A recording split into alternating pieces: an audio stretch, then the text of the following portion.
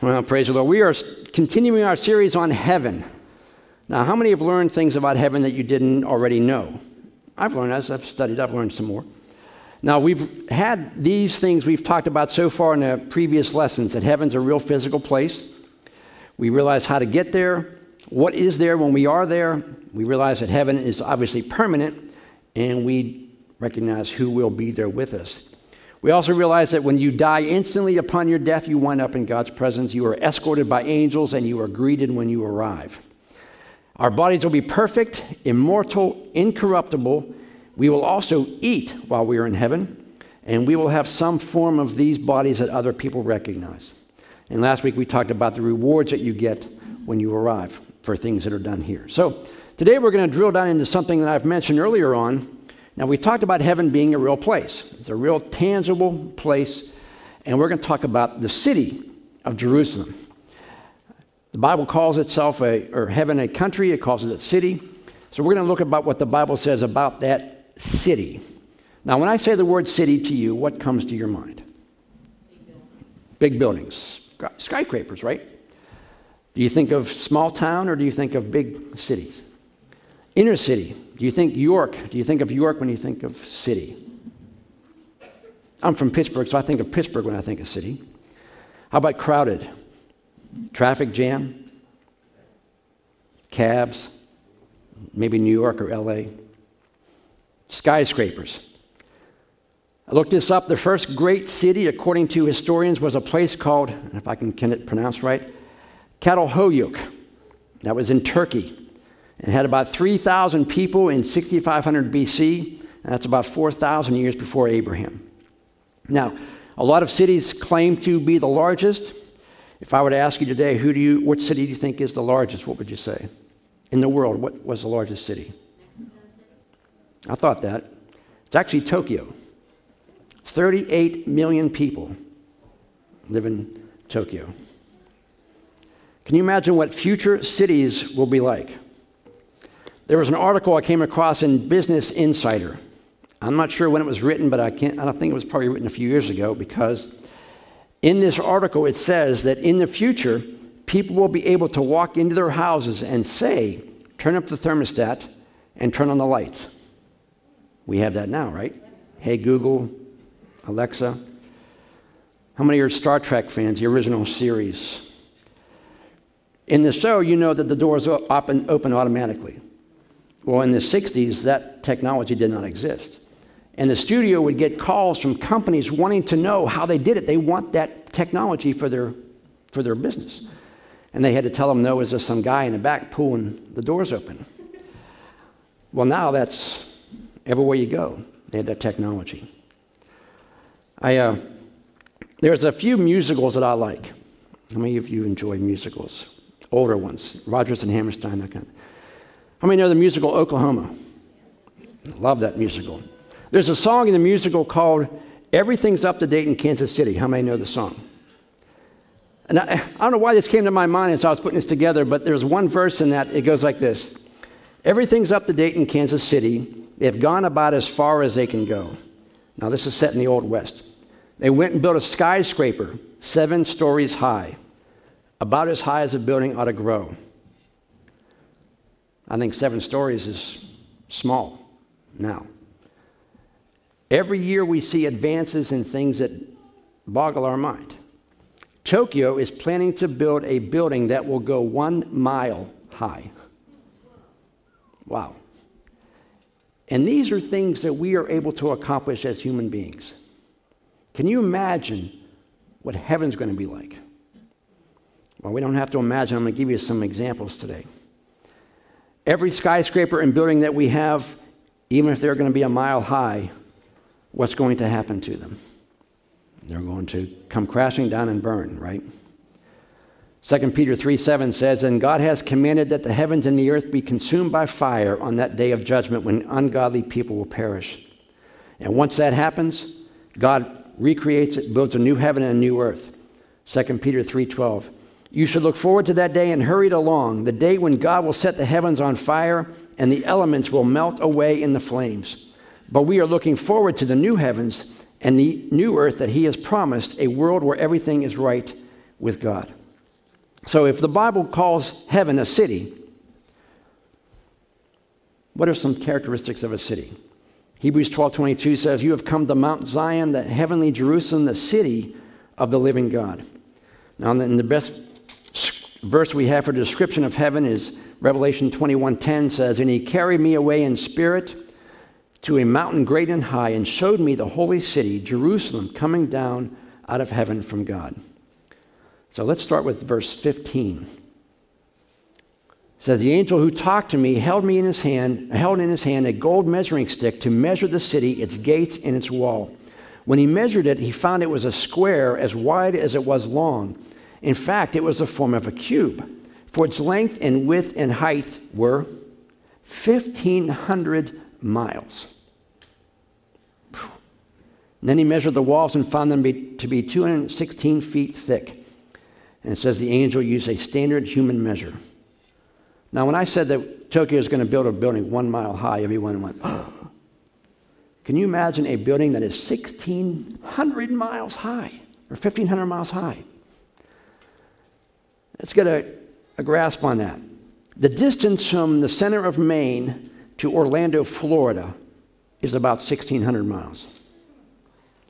From the Atlantic coast to Colorado is about 1,500 miles. And it's a cube. So it's going to be, this is just a city, 1,500 miles by 1,500 miles by 1,500 miles. Square miles, that's 1.96 million. And I didn't even do the math for cubic miles.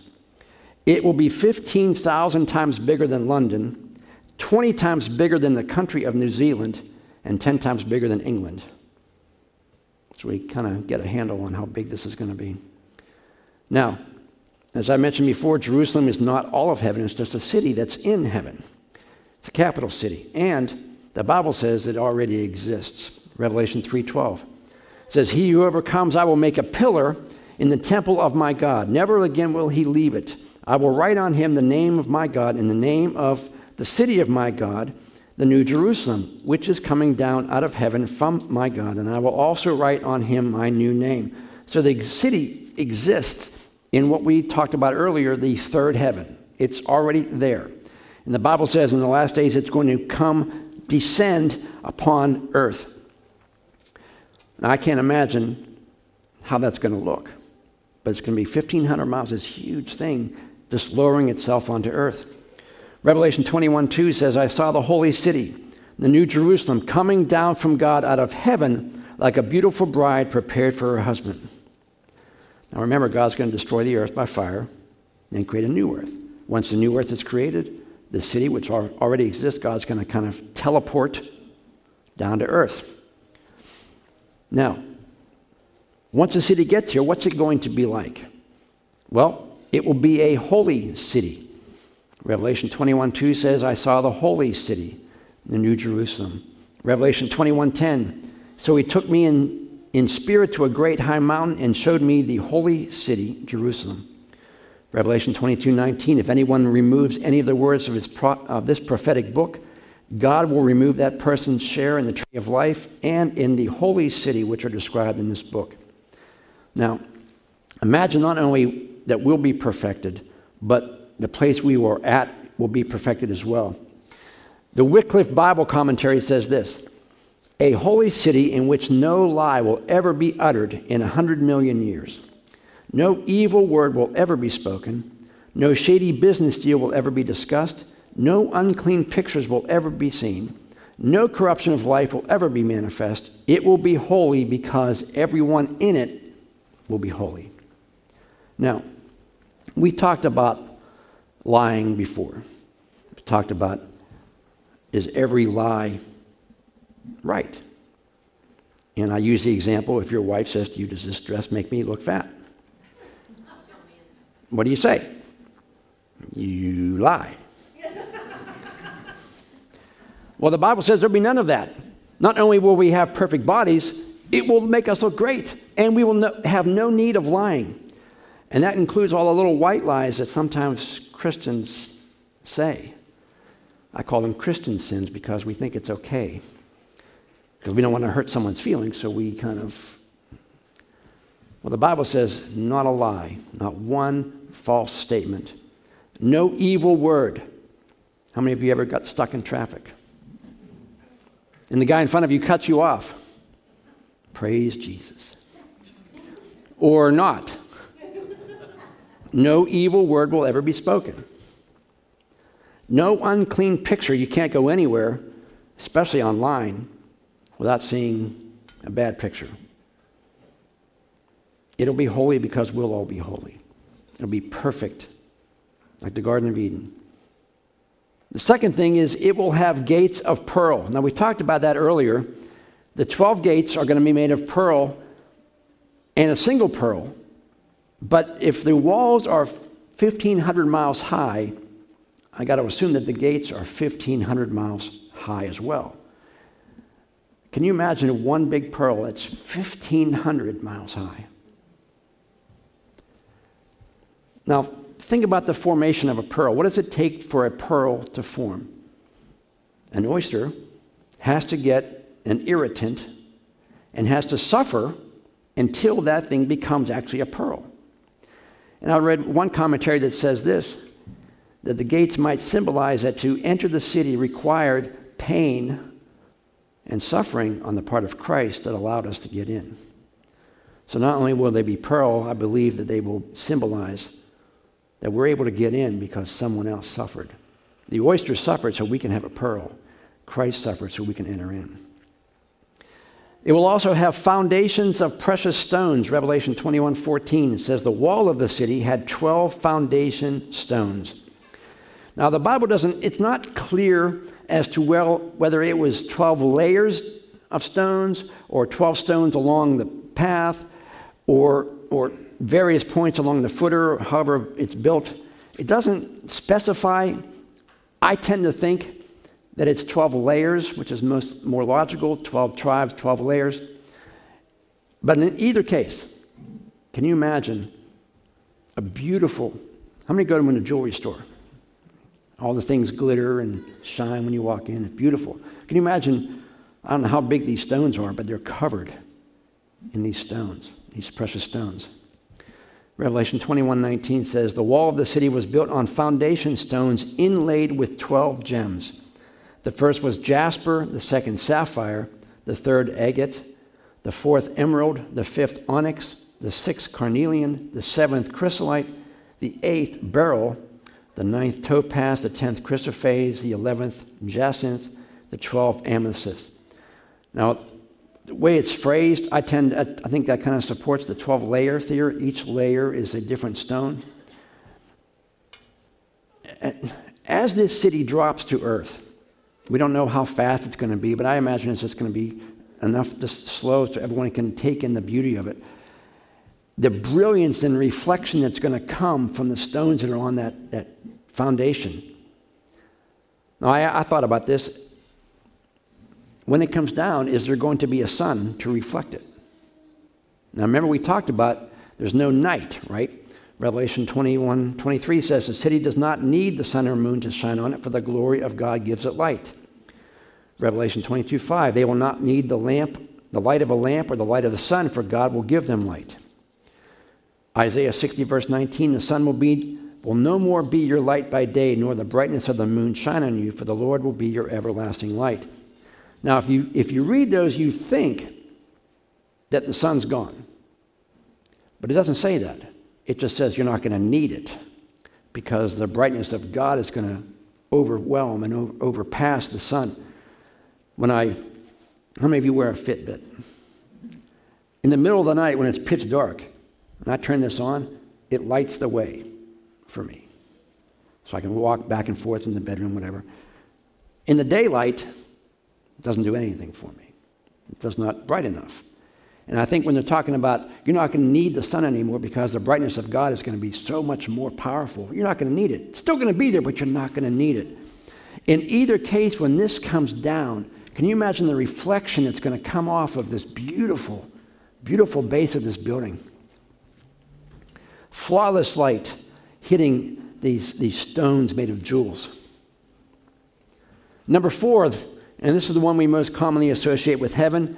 There will be streets of gold. Revelation 21:18. The wall was made of jasper and the city of pure gold, as pure as glass. Revelation 21:21. The great street of the city was pure gold, like transparent glass. Now, the gold that we have today, even in its the most purest form, it's not translucent. You can't see through it. It's solid. Your ring, whatever it is, it's opaque. You can't see through it. Can you imagine the beauty of the gold that is translucent, that light does not only reflects off it, but also passes through it, and you're able to see the gold?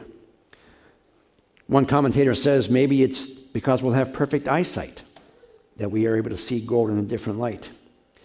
It'll be different than the gold we experience here. It will be luminescent. It will be, as the Bible says, clear as glass. You can see it, you can see through it, but it'll be translucent, not so much transparent. And you'll be able to see the brilliance of the gold as you see through it.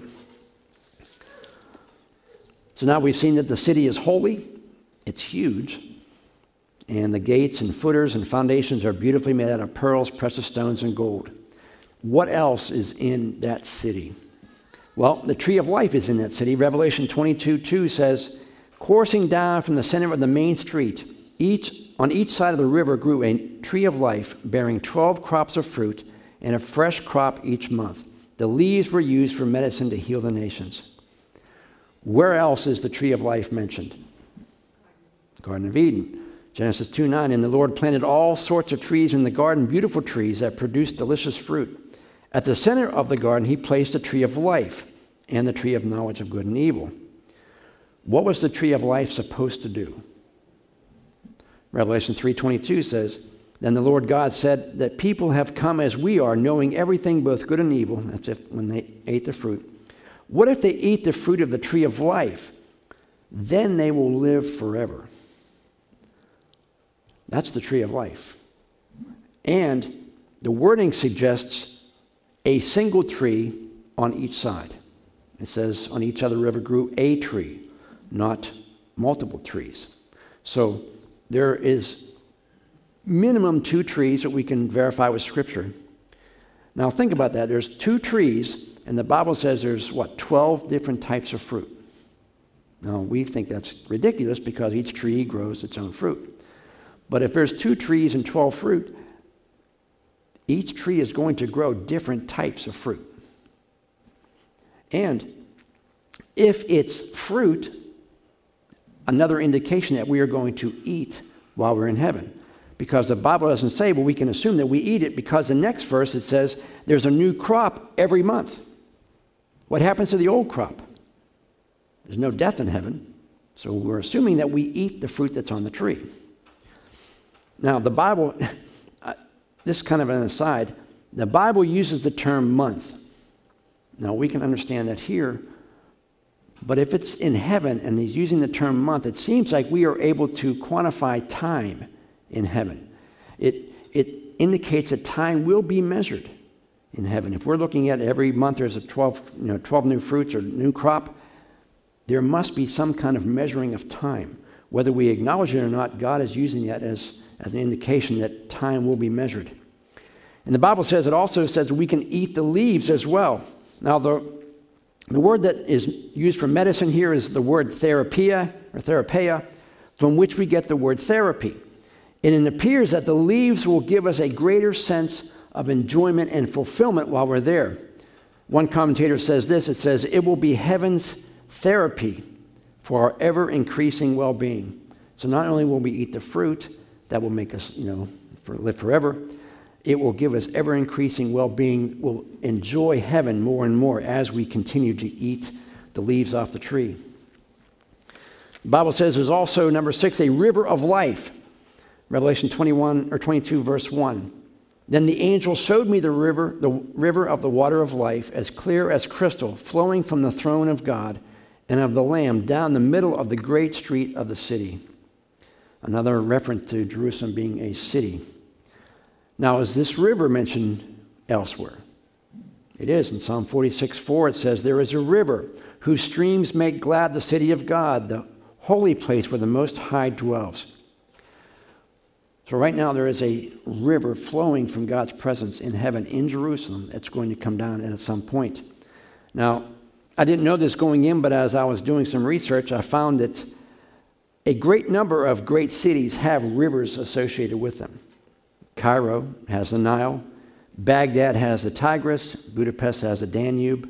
London has the Thames. Paris has the Seine. Rome has the Tiber. New York has the Hudson. Washington has the Potomac. Pittsburgh has 3, the Ohio, Allegheny, and Monongahela. But Jerusalem, being such a main city today, has no river. It's landlocked. There's no river coming through it. But in heaven, that's going to change. It will now have a river not only through the city, but it starts at God's throne and goes from there. Now, we think about rivers being filled from other tributaries. But in God's house, in heaven, the river starts at the throne of God. You ever think about what feeds that river? God just keeps that river flowing. You ever been to Niagara Falls? Anybody here been to Niagara Falls? You would think at some point that the falls would be done, right? Okay, that's enough water. The water's running out. It's going to dry up at some point, but it never stops. The water just keeps coming. And that's how the river's going to be from God. It's going to just keep coming with no source other than God himself. And it's a river that is crystal clear, that starts at the throne of God and runs through the city. Now, in Pittsburgh, if you're familiar with the city, it used to be Steel Town, if you know that, and there were steel mills built along all the rivers. So at one point, it was really unsafe to get in the water in the city of Pittsburgh. Since then, a lot of them have closed down, and EPA's come in and they clean up the rivers. And they're still okay, but still people are kind of, antsy. They don't like to swim in the river so much. But now you're going to be in heaven. The water's crystal clear, beautiful, perfect. And I know Yvonne lives by the Susquehanna, real close to the river. And imagine walking out in the morning and seeing the river in front of you. Beautiful sight. Imagine what heaven's going to be like, just seeing this beautiful river come out of the throne of God. I looked up online. I tried to find images of God or of heaven that we could show so we can get an idea of it. But to be honest, most of those images are just, obviously, there's someone else's opinion of what heaven's going to be like. Most of the images I found had the staircase and the pearly gates and the things that, we all associate with heaven, with St. Peter and all that kind of stuff, which isn't biblical, but people like that image. So I just didn't pick an image because there isn't one that we can really give justice to show what heaven's going to be like. From what we can glean from what God tells us, how many agree it's a place we all want to be, right? We all want to get there at some point. We want to live in that perfect place. But I want to close on a different note.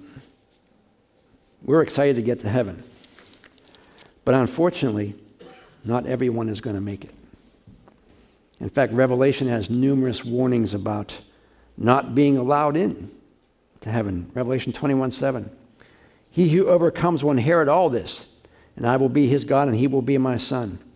But the cowardly, the unbelieving, the vile, the murderers, the sexually immoral, those who practice magic arts, the idolaters, and all liars, their place will be in the fiery lake of burning sulfur. Revelation 21:27. Nothing impure will ever enter it, nor will anyone who does what is shameful or deceitful, but only whose names are written in the Lamb's book of life. Now you read that list, and we all fall into those categories at some point. Anybody ever told a lie? Yeah.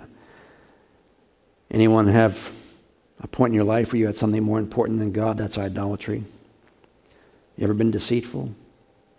We've all been there. We've all fallen into these categories, and if not for Christ, we would not be allowed in. But when we come to Christ, what happens? We ask for forgiveness, and God erases them. God takes all that away. And when God looks at us, he doesn't see liars and murderers and idolaters. What does he see? He sees Jesus. I heard this great analogy once in a sermon that when God looks, since we have Christ living in us, when God looks down, it's as if Jesus were standing right here. And when God looks down, he sees Jesus. He doesn't see sinful me. Jesus said to the apostles who had a great ministry experience, Luke 10:19 says, I have given you authority to trample on snakes and scorpions and to overcome all the power of the enemy. Nothing will harm you. That's awesome, right? That's what every Christian wants. However, do not rejoice that the spirits submit to you, but rejoice that your names are written in heaven. The joy that we experience here should not rely on what we accomplish for God. We get satisfaction from that. And these guys did great things. They cast out devils. They preached the gospel. Jesus, that's great. But you need to receive your joy from heaven. Realize that your name is written in the book of life. Because all that we do, whatever we do, is eventually going to be gone. We think about our jobs here. Well, one day we're all going to retire. One day we're all going to be 80 or 90 years old. Your kids will be grown and gone. Your grandkids will be grown and gone. It'll just be you. Maybe you and your spouse. The joy that we get comes from knowing that when this is over, when all this is gone, because it will be gone at some point, my name is in the guest book of heaven. And God's got a spot reserved for me. Not because of what I've done, but because of what Jesus already did for me. And we sang about the goodness of God. One of my favorite verses, one of the first verses I memorized was, while we were yet sinners, Romans 5:8, while we were yet sinners, Christ died for me. It's easy to think that God died for you when you were a pretty good person. But to think that God died for you when you hated God, you wanted nothing to do with Jesus. Everything you did in your life was strictly for you, and you could care less about God. And yet God still died for you. What did Jesus say on the cross? Forgive them, they don't know what they're doing. That's the goodness of God. That he continued to work in your life. He continued to draw you. Even after you rejected him, you kept rejecting him, you kept blowing him off. And he still drew you. He still drew you until finally God got your attention. And now you're saved. Now you know Christ. That's the goodness of God. And heaven, as we talked about last week, is the reward that Jesus has promised us because of what he's already done. We get in because of what he did. He made the reservation. He paid the price. And now because we've trusted in that, we're able to enter in. Would you stand as we close this morning?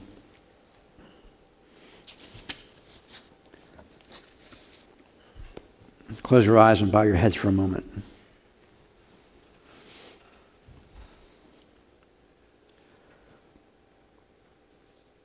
Sometimes we live in a country that, even though it has struggles and difficulties at times, we still live in a really blessed country. And God has poured his blessing upon each one of us in this country, in our lives, our families, in comparison to most of the rest of the world. And sometimes those blessings can draw us away from God. You have so much. We have so many things. We have so many things to do that we kind of forget that God has given them to us. And it's easy to live on what we are able to do for ourselves.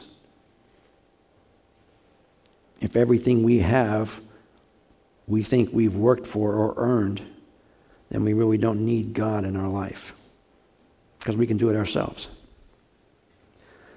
But as we said earlier, the Bible says that every good and perfect gift comes down from the Father of lights. Everything you have that's good, your job, your kids, your house, your car, everything you have, your health, is because God has allowed you either to have the smarts to have your job, the ability to do whatever it is you do for a living. God's given you that ability. And we sang about the goodness of God. Again, it's another aspect that we have to realize. Everything we have is from God. And when God calls us to just be thankful, that's what we're supposed to do. Realize what God has given to us, to me, to you. And heaven is the culmination of a life that we live now, and it's not perfect. We all struggle. We all have issues. But we anticipate what is coming. The Bible says if it's for this life only that we live, we're to be pitied more than anybody else. Because of this is all there is. What's to look forward to? What's to be excited about?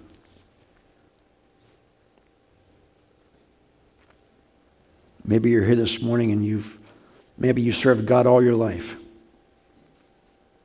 But maybe you're slacking off a little bit because things are good. Not really need God right now. Healthy, kids are good, job's good.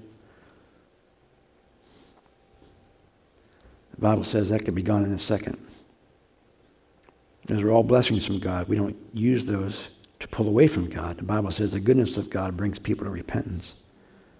So we want to realize that everything we have is from God. And so, Lord, we're thankful for what you've given us.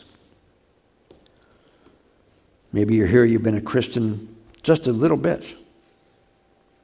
And you're just learning more and more about God. The Bible encourages you to continue to grow. The Bible says, study to show yourself approved unto God, a workman doesn't need to be ashamed, but rightly divides the word of truth. Now that was written to Timothy the preacher, but that is God's word to everybody.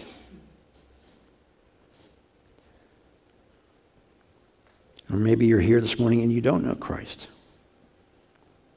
You heard about him, you've been in church for a while, you know it, but you really haven't asked Jesus to forgive you for your sins and realize that Jesus is the only way to heaven. The Bible says no one can come to God except through Christ. And you want to be sure that you're going to go to heaven. You want to be sure that you're living under God's blessing. The Bible says these things are written that you may know you have eternal life. If you're not sure and you doubt it, you don't know what's going to happen after you die, then you probably don't have a relationship with Christ. Because the Bible says God gives you that assurance when you come to him. If that last one is you don't know Jesus, but you really want to, I want you to raise your hand right now. I'm going to pray with you, introduce you to Christ, and have your sins forgiven.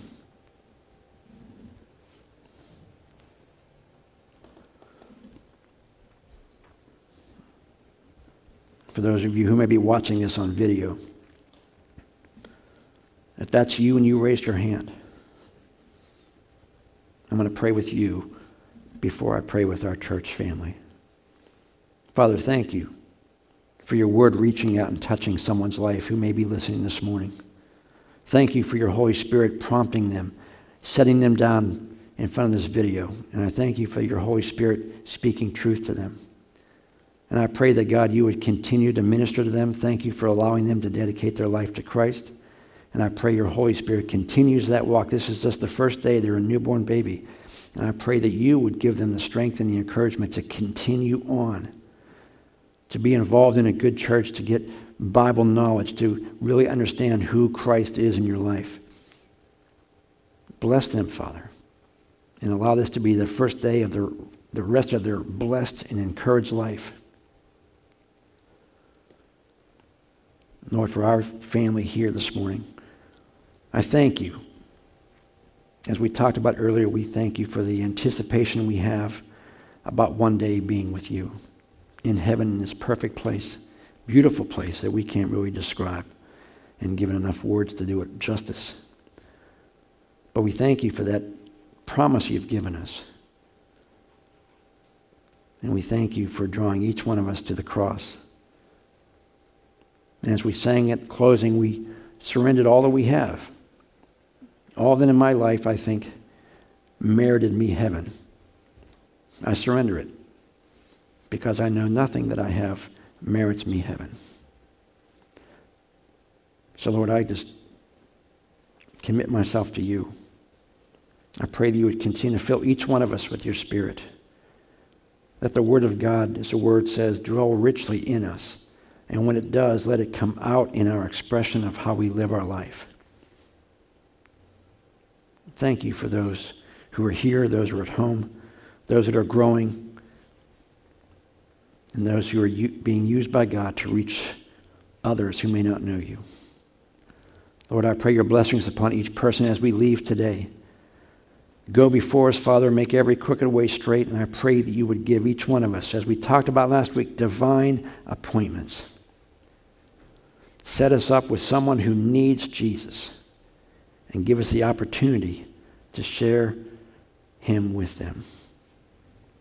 And now, Father, I commit each person here to you in the name of Jesus. And everyone said, amen. God bless you. Have a tremendous week. We will see you Wednesday and the following Sunday, and then the Wednesday, and then the Sunday.